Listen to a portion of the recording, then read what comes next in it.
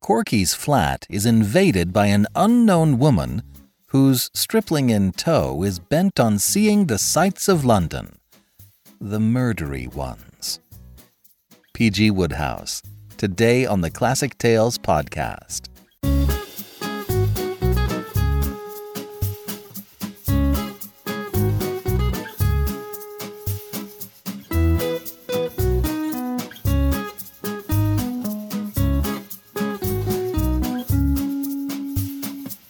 Welcome to the Classic Tales podcast. Thank you for listening. For a limited time, you can purchase a license for lifetime access to the entire Classic Tales library by going to ClassicTalesAudiobooks.com. Only 10 licenses remain available. Once they're gone, they're gone. We don't know when we will make this offer again, if ever. This grants immediate access to all the titles now in the library and all the Classic Tales titles I will ever record in the future. No coupon codes needed. Do you want to binge the Lupin series? You're in luck. How about Wooster and Jeeves, Sherlock Holmes, Hercule Poirot, Dickens, Shakespeare? All titles are available to brighten your commutes and road trips or help you relax at bedtime. It's a rare opportunity to gain access to award-winning classic audiobooks anytime, anywhere, forever. Go to ClassicTalesAudiobooks.com and purchase your lifetime access license today. Thank you so much. We're going to continue with the adventures of Eucridge for a while. Wodehouse uses this character elsewhere, but I think that this collection of stories from Corky's point of view and seeing Eucridge as the well-meaning antagonist is quite effective. The first few stories in this series are available in the podcast feed. You can hear them if you scroll back up to episodes 748 to 751, back in September of 2021. And now, The Return of Battling Billson by P.G. Wodehouse.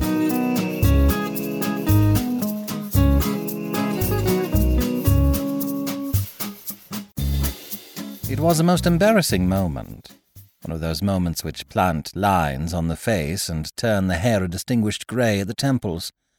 I looked at the barman looked at me. The assembled company looked at us both impartially. "Oh," said the barman. I am very quick. I could see at once that he was not in sympathy with me. He was a large, profuse man, and his eye, as it met mine, conveyed the impression that he regarded me as a bad dream come true. His mobile lips curved slightly, showing a gold tooth, and the muscles of his brawny arms, which were strong as iron bands, twitched a little. "Oh," he said. The circumstances which had brought me into my present painful position were as follows.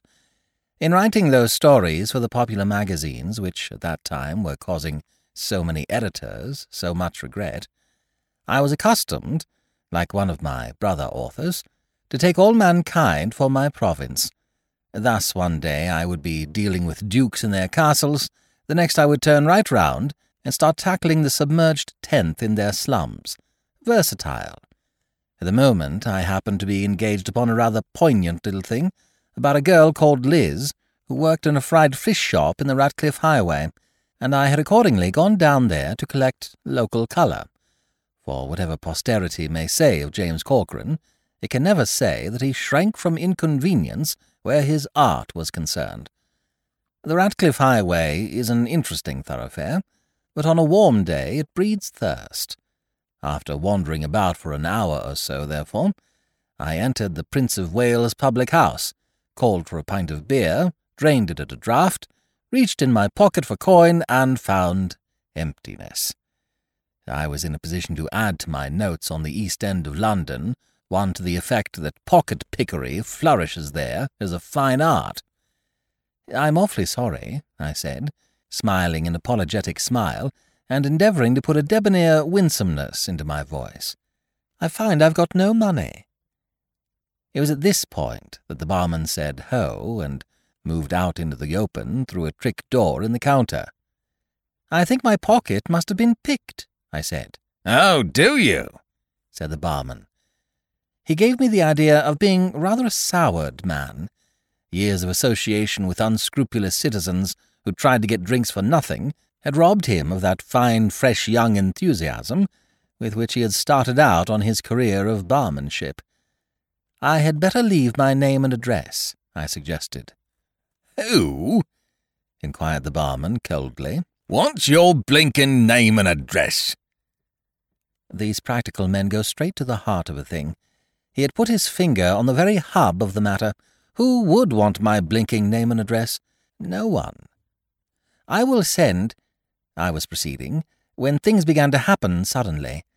An obviously expert hand gripped me by the back of the neck, another closed upon the seat of my trousers, there was a rush of air, and I was rolling across the pavement in the direction of a wet and unsavoury gutter. The barman, gigantic against the dirty white front of the public house, surveyed me grimly. I think that if he had confined himself to mere looks, however offensive, I would have gone no farther into the matter.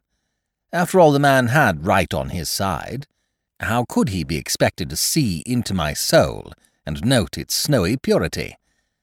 But as I picked myself up, he could not resist the temptation to improve the occasion. "That's what comes of trying to snitch drinks," he said, with what seemed to be insufferable priggishness. Those harsh words stung me to the quick. I burned with generous wrath. I flung myself on that barman. The futility of attacking such a colossus never occurred to me. I forgot entirely that he could put me out of action with one hand. A moment later, however, he had reminded me of this fact. Even as I made my onslaught, an enormous fist came from nowhere and crashed into the side of my head. I sat down again. "Hello?" I was aware dimly that someone was speaking to me, someone who was not the barman. That athlete had already dismissed me as a spent force and returned to his professional duties.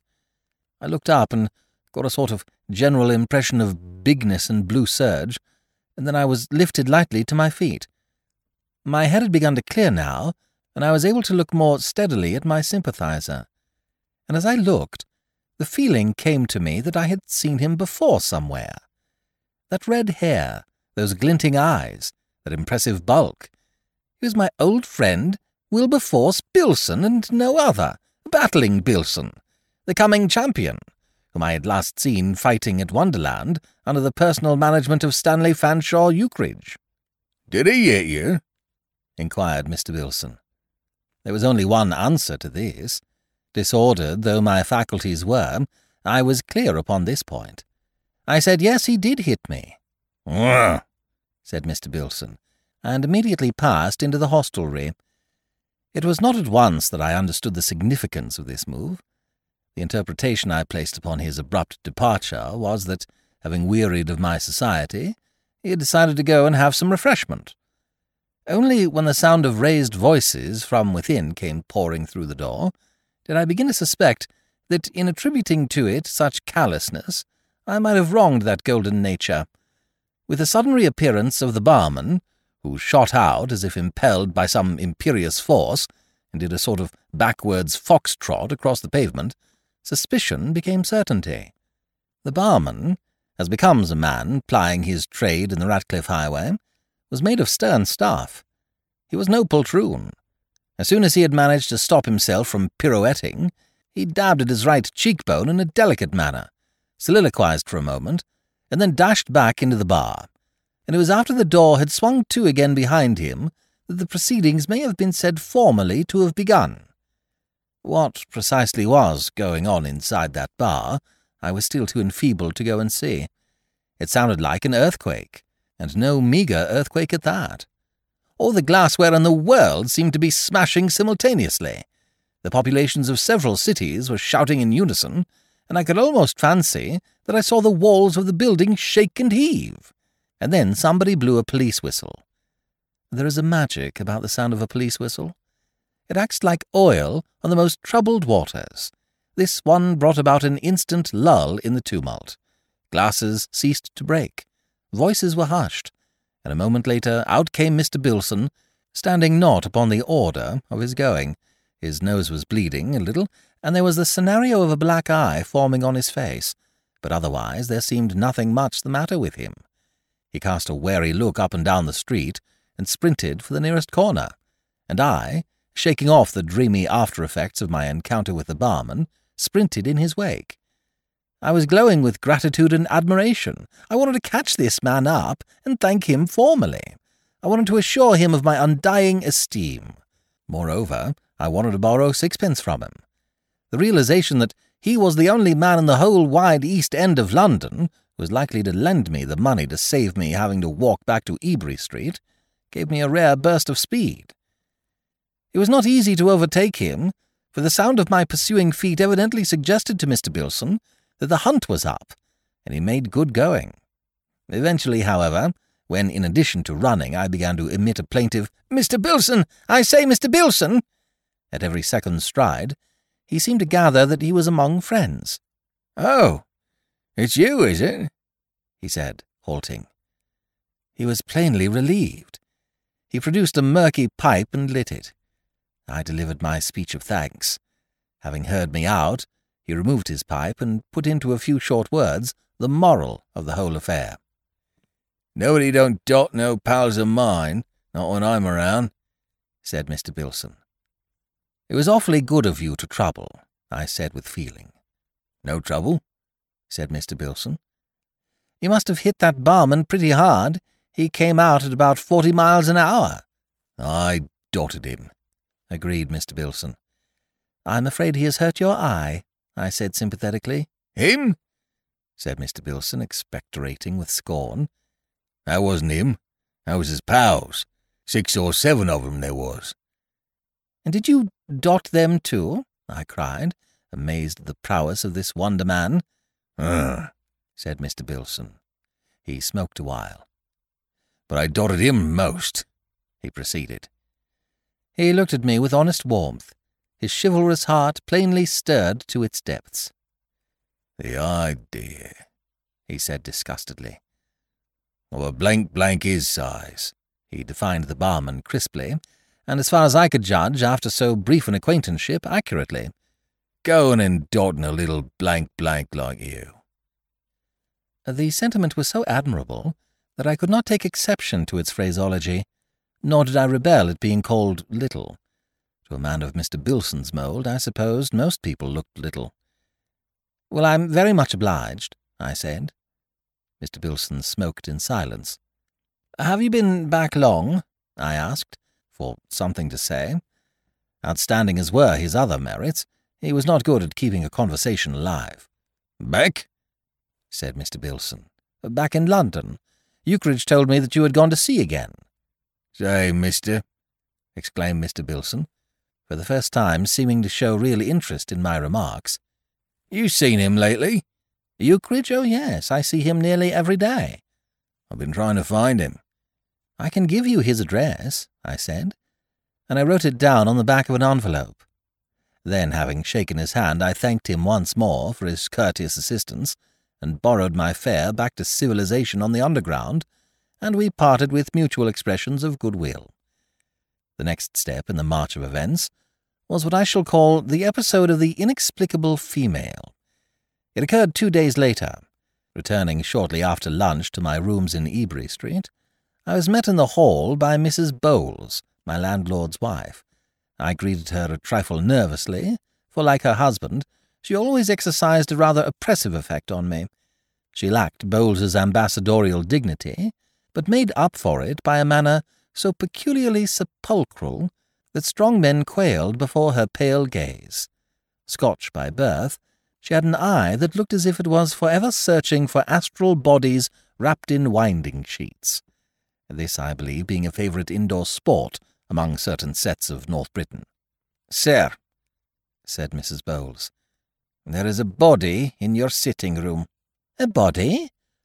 I am bound to say that this Phillips Oppenheim-like opening to the conversation gave me something of a shock. Then I remembered her nationality. "Oh, you mean a man?"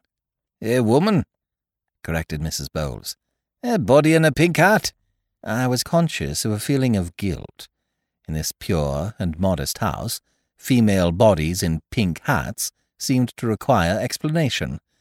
I felt that the correct thing to do would have been to call upon heaven to witness that this woman was nothing to me, nothing. "I was to give you this letter, sir."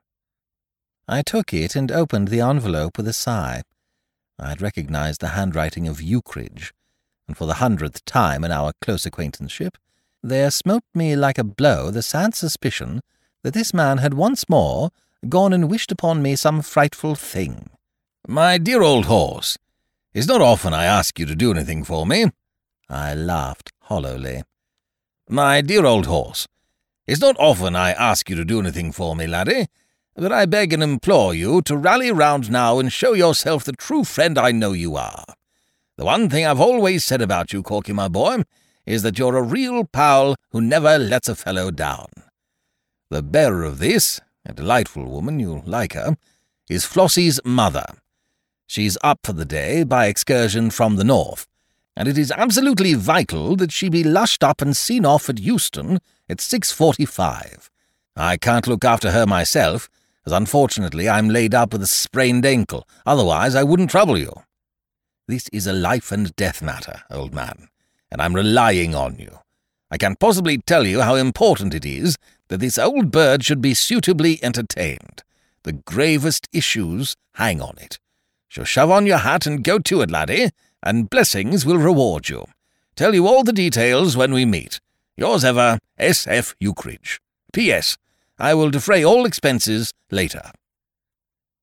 These last words did wring a faint, melancholy smile from me, but apart from them this hideous document seemed to me to be entirely free from comic relief.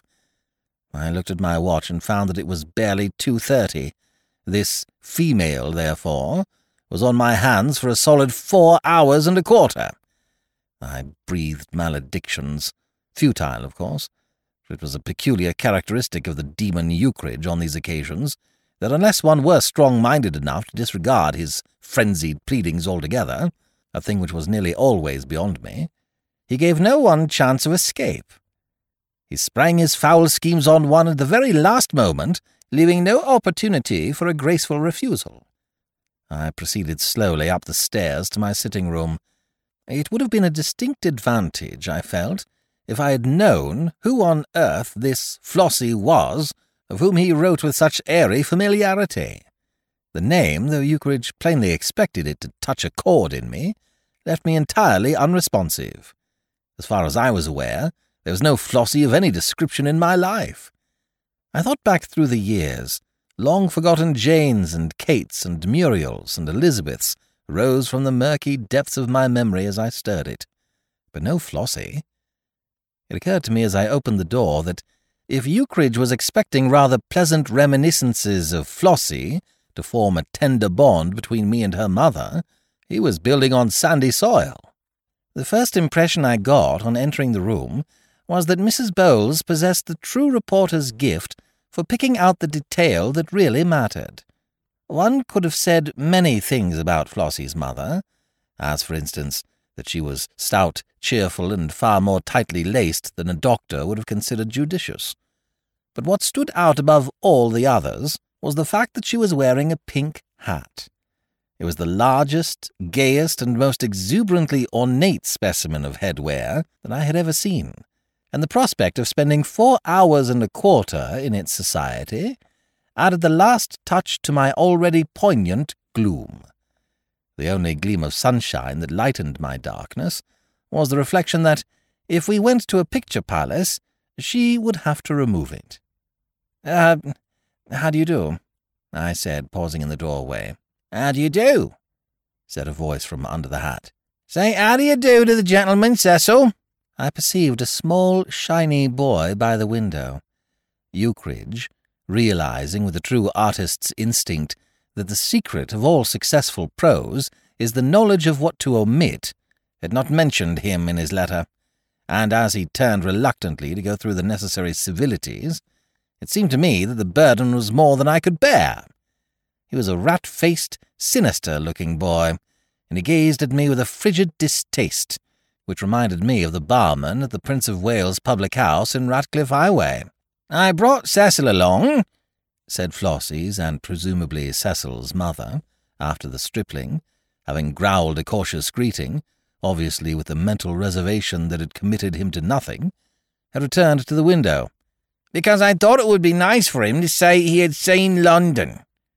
"Quite, quite," I replied, while Cecil, at the window, gazed darkly out at London as if he did not think much of it.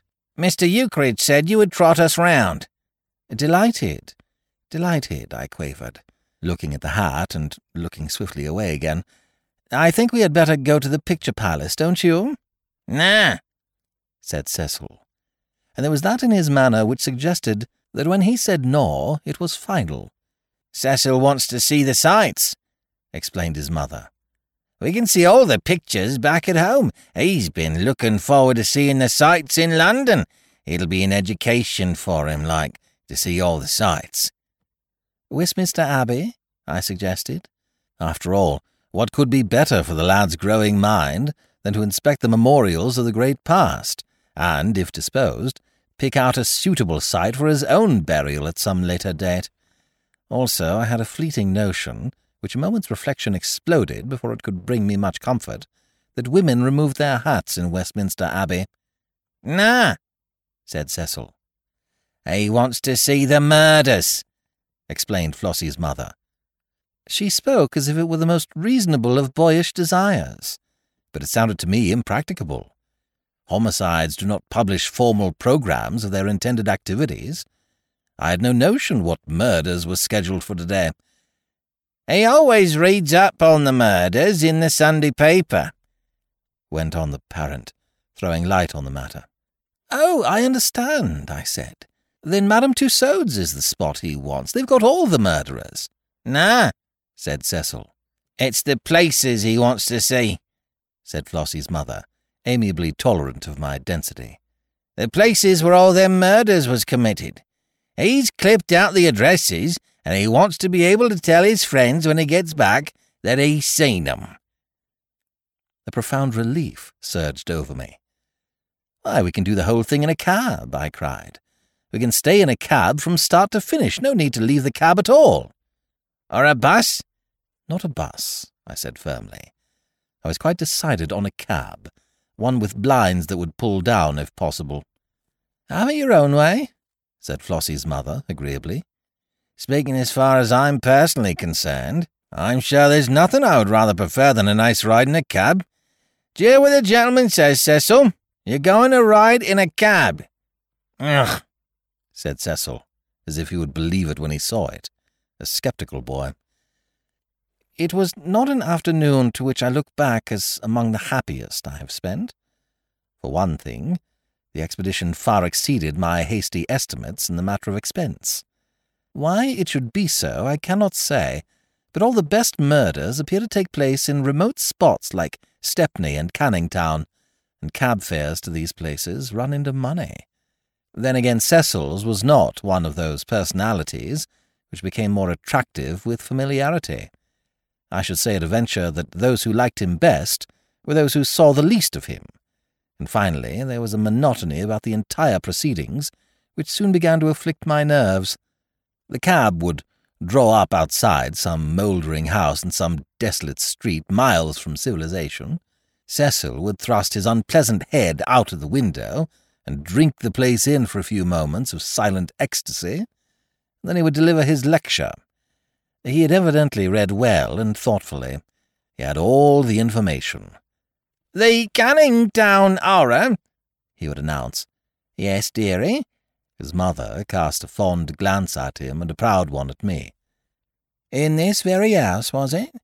"In this very house," said Cecil, with the gloomy importance of a confirmed bore, about to hold forth on his favourite subject. "James Potter, his name was. He was found at 7 in the morning underneath the kitchen sink with his throat cut from ear to ear. It was the landlady's brother done it. They hanged him at Pentonville." Some more data from the child's inexhaustible store, and then on to the next historic site. "The Byng Street horror." "In this very house, dearie?" "In this very house. Body was found in the cellar in an advanced stage of decomposition, with his head bashed in, presumably by some blunt instrument. At 6:46, ignoring the pink hat which protruded from the window of a third-class compartment and the stout hand that waved a rollicking farewell, I turned from the train with a pale, set face, and passing down the platform of Euston Station, took a cabman to take me with all speed to Eucridge's lodgings in Arundel Street, Leicester Square. There had never, so far as I knew, been a murder in Arundel Street, but I was strongly of opinion that that time was ripe. Cecil's society and conversation had done much to neutralize the effects of a gentle upbringing, and I toyed almost luxuriously with the thought of supplying him with an Arundel Street horror for his next visit to the metropolis. "Aha, laddie," said Eucridge as I entered. "Come in, old horse. Glad to see you. Been wondering when you would turn up." He was in bed, but that did not remove the suspicion which had been growing in me all the afternoon that he was a low malingerer. I refused to believe for a moment in that sprained ankle of his. My view was that he had had the advantage of a first look at Flossie's mother and her engaging child, and had shrewdly passed them on to me. "I've been reading your book, old man," said Eucridge, breaking a pregnant silence with an overdone carelessness. He brandished winningly the only novel I had ever written, and I can offer no better proof of that black hostility of my soul than the statement that even this did not soften me. "It's immense, laddie. No other word for it. Immense! Damn me, I've been crying like a child." "It is supposed to be a humorous novel," I pointed out coldly. "Crying with laughter," explained Eucridge hurriedly. I eyed him with loathing. "Where do you keep your blunt instruments?" I asked. "My what?" "Your blunt instrument. I want a blunt instrument. Give me a blunt instrument. My God, don't tell me you have no blunt instrument." "Only a safety razor." I sat down wearily on the bed. "Quit! Mind my ankle." "Your ankle." I laughed a hideous laugh, the sort of laugh a landlady's brother might have emitted before beginning operations on James Potter. "A lot there is the matter with your ankle."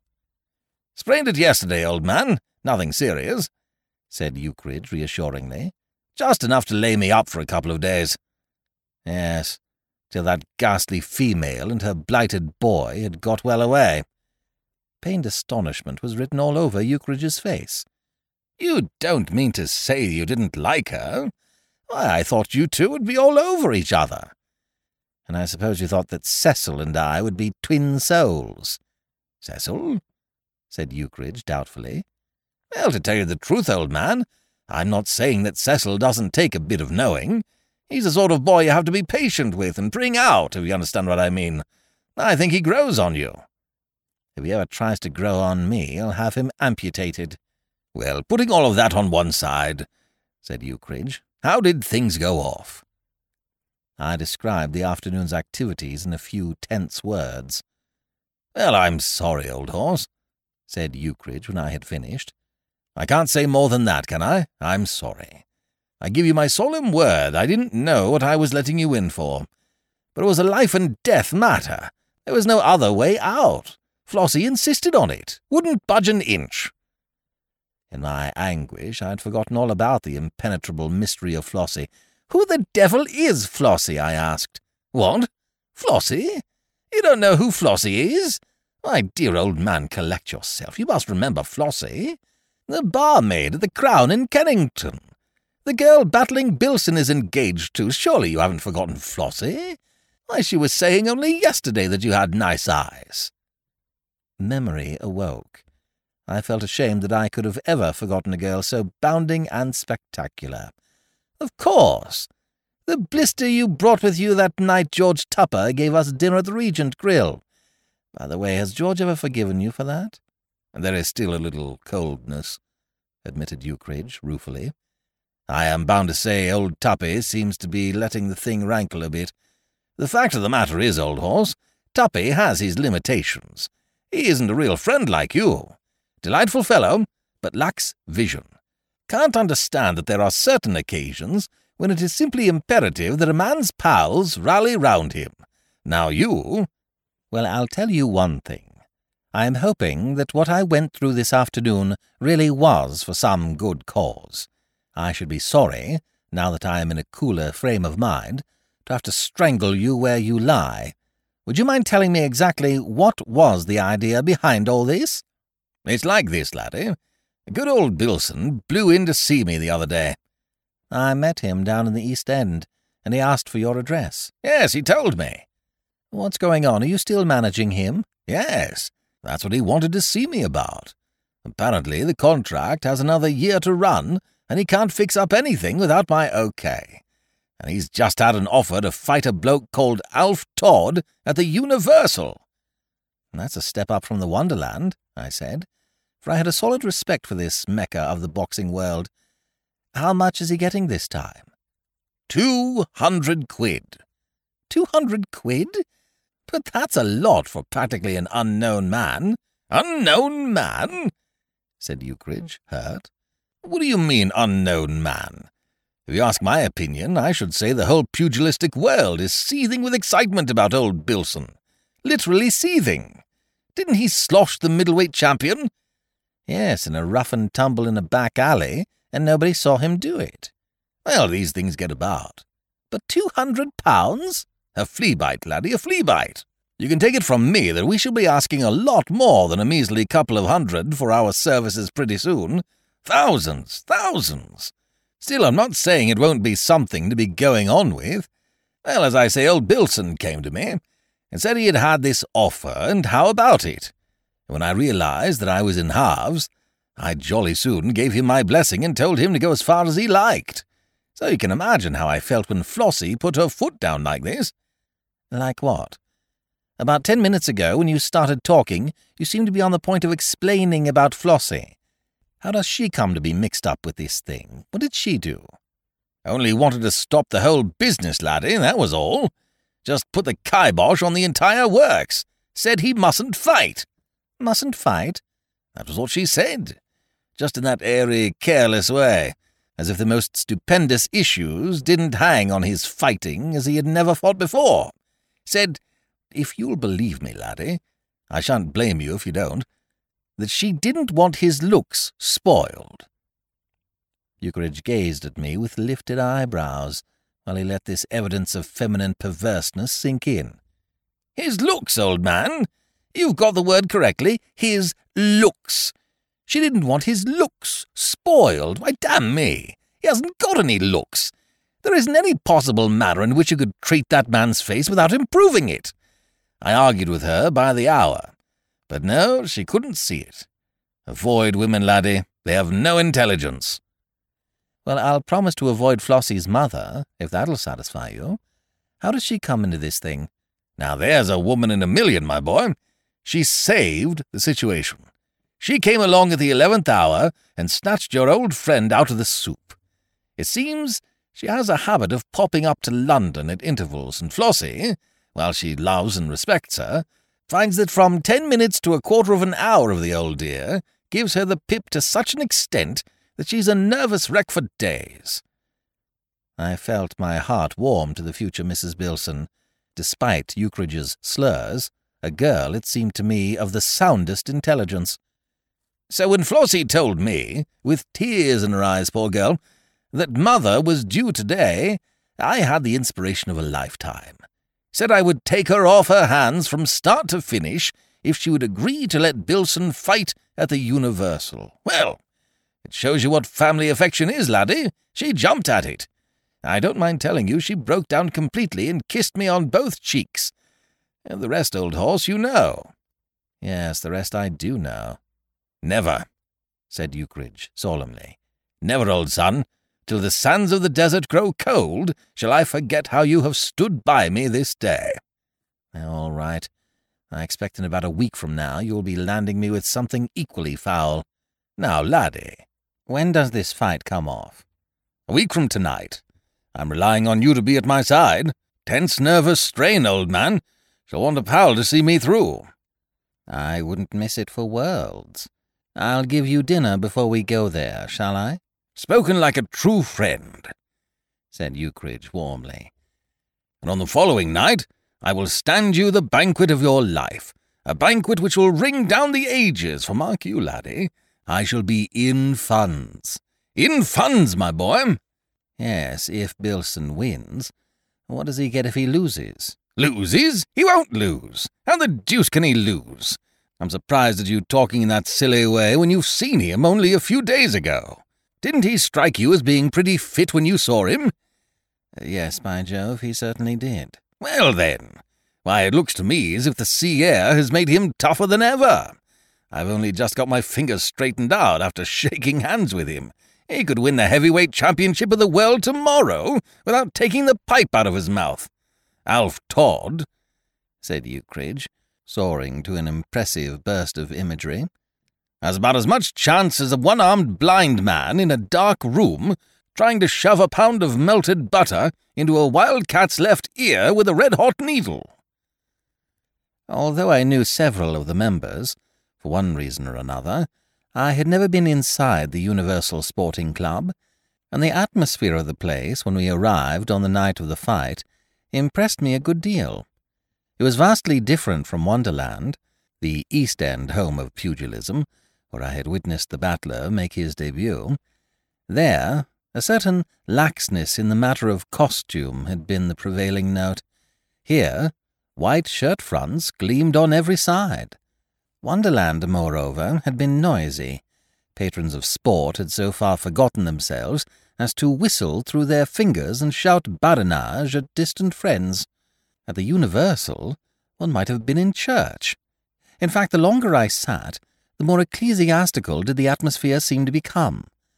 When we arrived, 2 acolytes in the bantam class were going devoutly through the ritual under the eye of the presiding minister, while the large congregation looked on in hushed silence. As we took our seats, this portion of the service came to an end, and the priest announced that Nippy Coggs was the winner.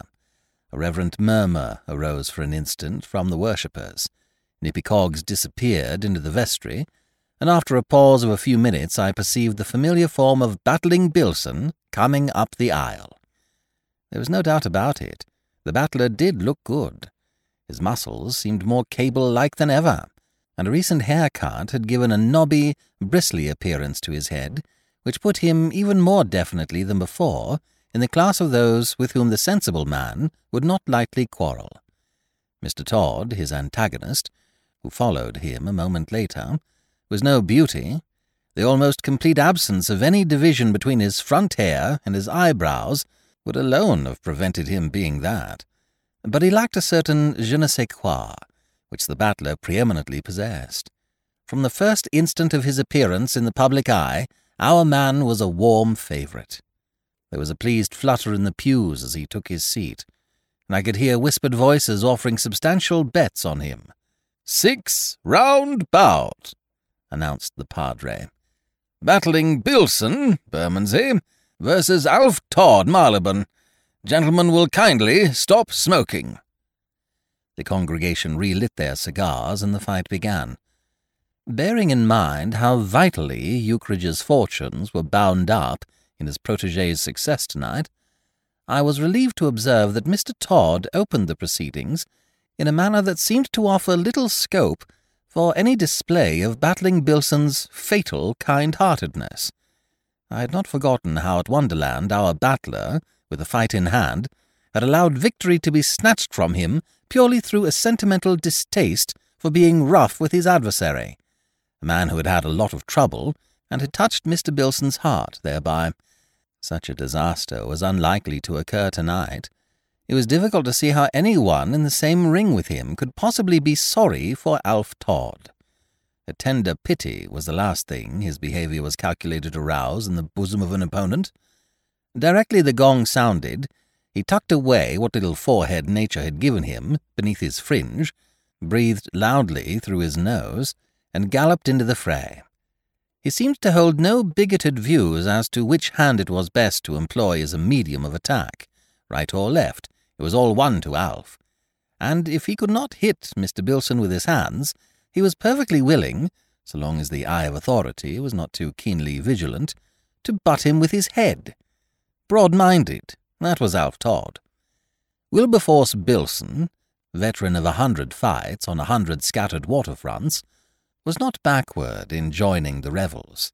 In him, Mr. Todd found a worthy and a willing playmate. As Eucridge informed me in a hoarse whisper, while the vicar was reproaching Alf for placing an elbow where no elbow should have been, this sort of thing was as meat and drink to Wilberforce.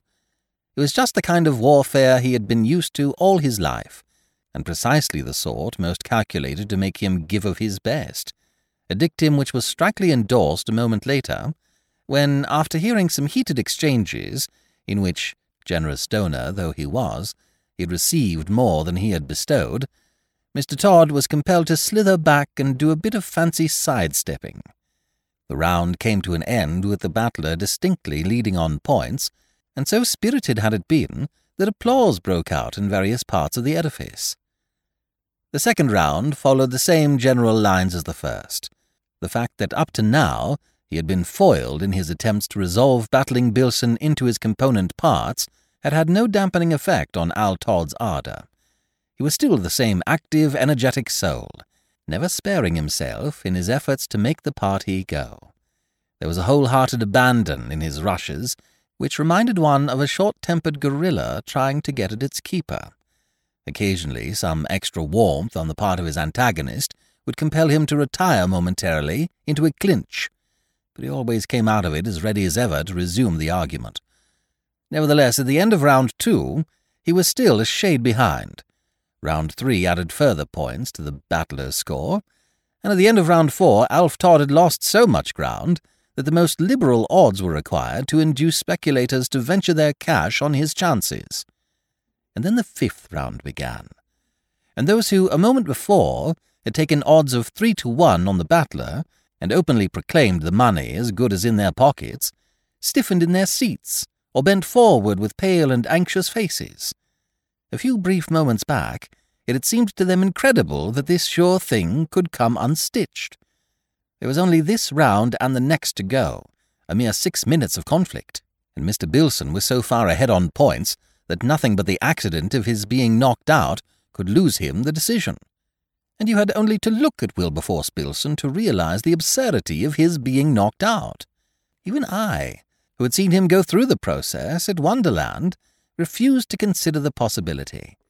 If ever there was a man in the pink, it was Wilberforce Billson. But in boxing there is always the 1000th chance. As he came out of his corner for round 5, it suddenly became plain that things were not well with our man. Some chance blow in that last melee of round 4 must have found a vital spot, for he was obviously in bad shape. Incredible as it seemed, battling Billson was groggy. He shuffled rather than stepped. He blinked in a manner damping to his supporters. He was clearly finding increasing difficulty in foiling the boisterous attentions of Mr. Todd. Sibilant whispers arose. Eucridge clutched my arm in an agonized grip. Voices were offering to bet on Alf, and in the battler's corner, their heads peering through the ropes, those members of the minor clergy who had been told off to second our man were wan with apprehension. Mr. Todd, for his part, was a new man. He had retired to his corner at the end of the preceding round with the moody step of one who sees failure looming ahead. "I'm always chasing rainbows," Mr. Todd's eye had seemed to say, as it rested gloomily on the resined floor. Another dream shattered. And he had come out for round 5 with the sullen weariness of the man who has been helping to amuse the kiddies at a children's party and has had enough of it. Ordinary politeness rendered it necessary for him to see this uncongenial business through to the end, but his heart was no longer in it.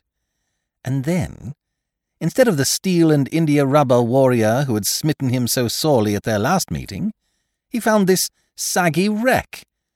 For an instant, sheer surprise seemed to shackle Mr. Todd's limbs.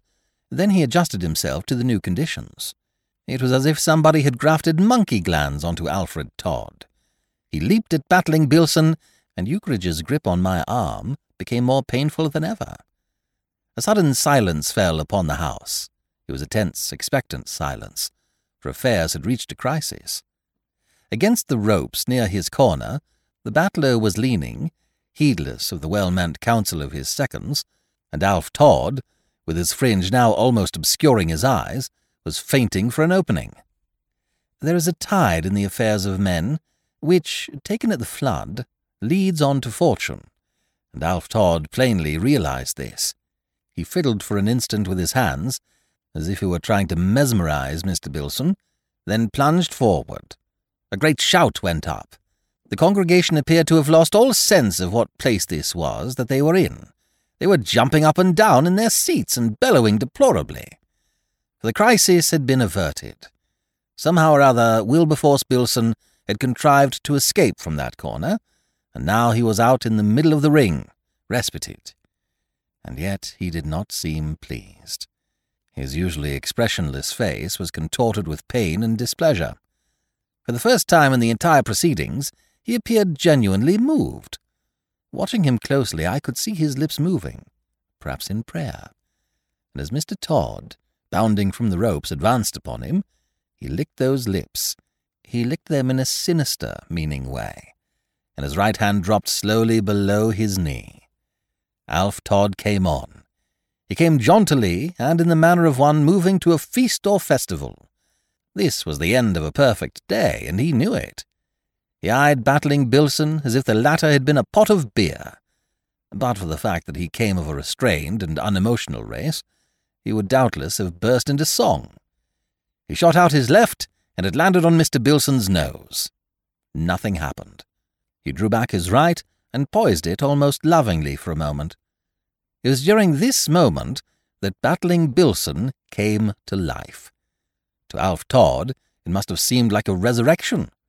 For the last 2 minutes, he had been testing in every way known to science his theory that this man before him no longer possessed the shadow of a punch, and the theory had seemed proven up to the hilt. Yet here he was now, behaving like an unleashed whirlwind, a disquieting experience.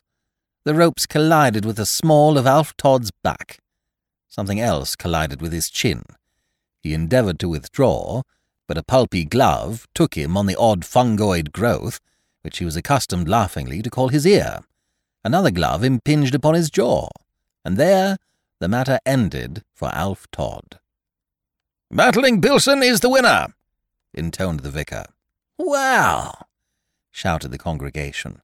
"Phew," breathed Eucridge in my ear. It had been a near thing, but the old firm had pulled through at the finish. Eucridge bounded off to the dressing-room to give his battler a manager's blessing, and presently, the next fight proving something of an anticlimax after all the fevered stress of its predecessor, I left the building and went home. I was smoking a last pipe before going to bed when a violent ring at the front door bell broke in on my meditations. It was followed by the voice of Eucridge in the hall. I was a little surprised. I had not been expecting to see Eucridge again tonight. His intention when we parted at the Universal had been to reward Mr. Billson with a bit of supper, and as the battler had a coy distaste for the taverns of the West End, this involved a journey to the Far East, where in congenial surroundings the coming champion would drink a good deal of beer and eat more hard-boiled eggs than you would have believed possible. The fact that the host was now thundering up my stairs seemed to indicate that the feast had fallen through, and the fact that the feast had fallen through suggested that something had gone wrong. "Give me a drink, old horse," said Eucridge, bursting into the room. "What on earth's the matter?" "Nothing, old horse, nothing. I'm a ruined man, that's all." He leaped feverishly at the decanter and siphon which Bowles had placed upon the table. I watched him with concern. This could be no ordinary tragedy that had changed him thus from the ebullient creature of joy who had left me at the Universal. A thought flashed through my mind that battling Billson must have been disqualified, to be rejected a moment later when I remembered that fighters are not disqualified as an afterthought half an hour after the fight. But what else could have brought about this anguish? If ever there was an occasion for solemn rejoicing, now would have seemed to be the time. "What's the matter?" I asked again. "Matter? I'll tell you what's the matter," moaned Eucridge. He splashed seltzer into his glass.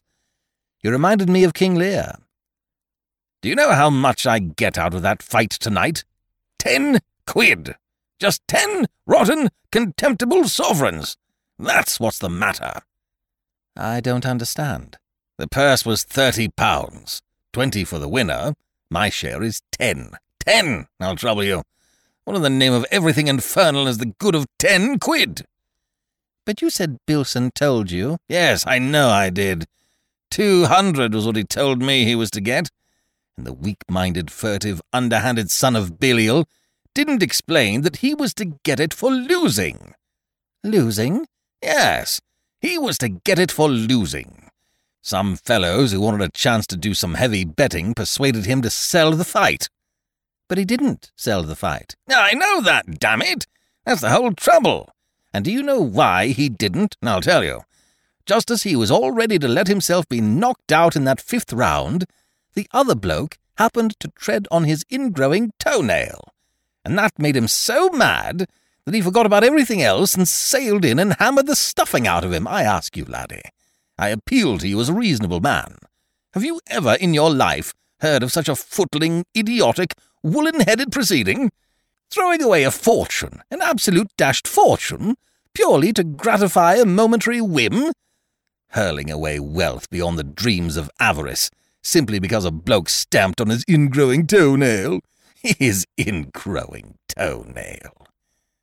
Eucridge laughed raspingly.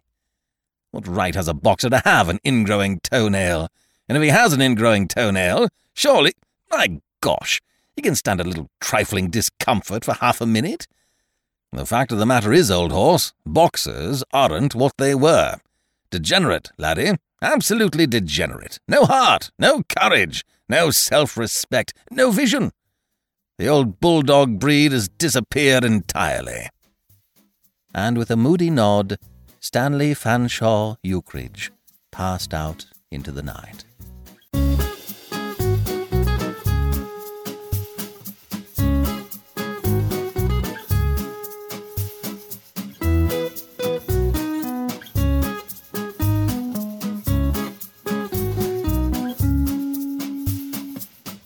This is B.J. Harrison.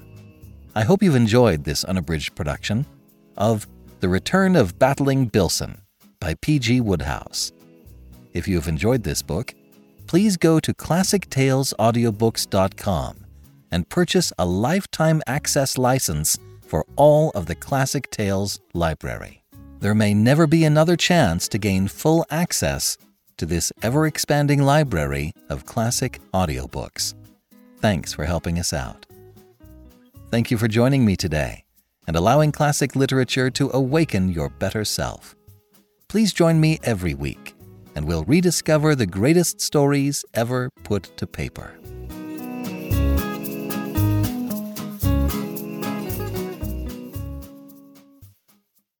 When facing a family law matter, it can feel like an overwhelming and never-ending court process. It's vital to know that things will look better on the other side if you hire legal counsel with the skill and compassion to help. At Stengy Law Firm, we represent clients in difficult family law matters every day. Visit FamilyLawRepresentation.com to schedule your consultation. That's FamilyLawRepresentation.com. Stengy Law Firm, here to help you rebuild your life. Stangy Law Firm has an office in Wichita. Kirk Stangy, 120 South Central Avenue, Suite 450, Clayton, Missouri.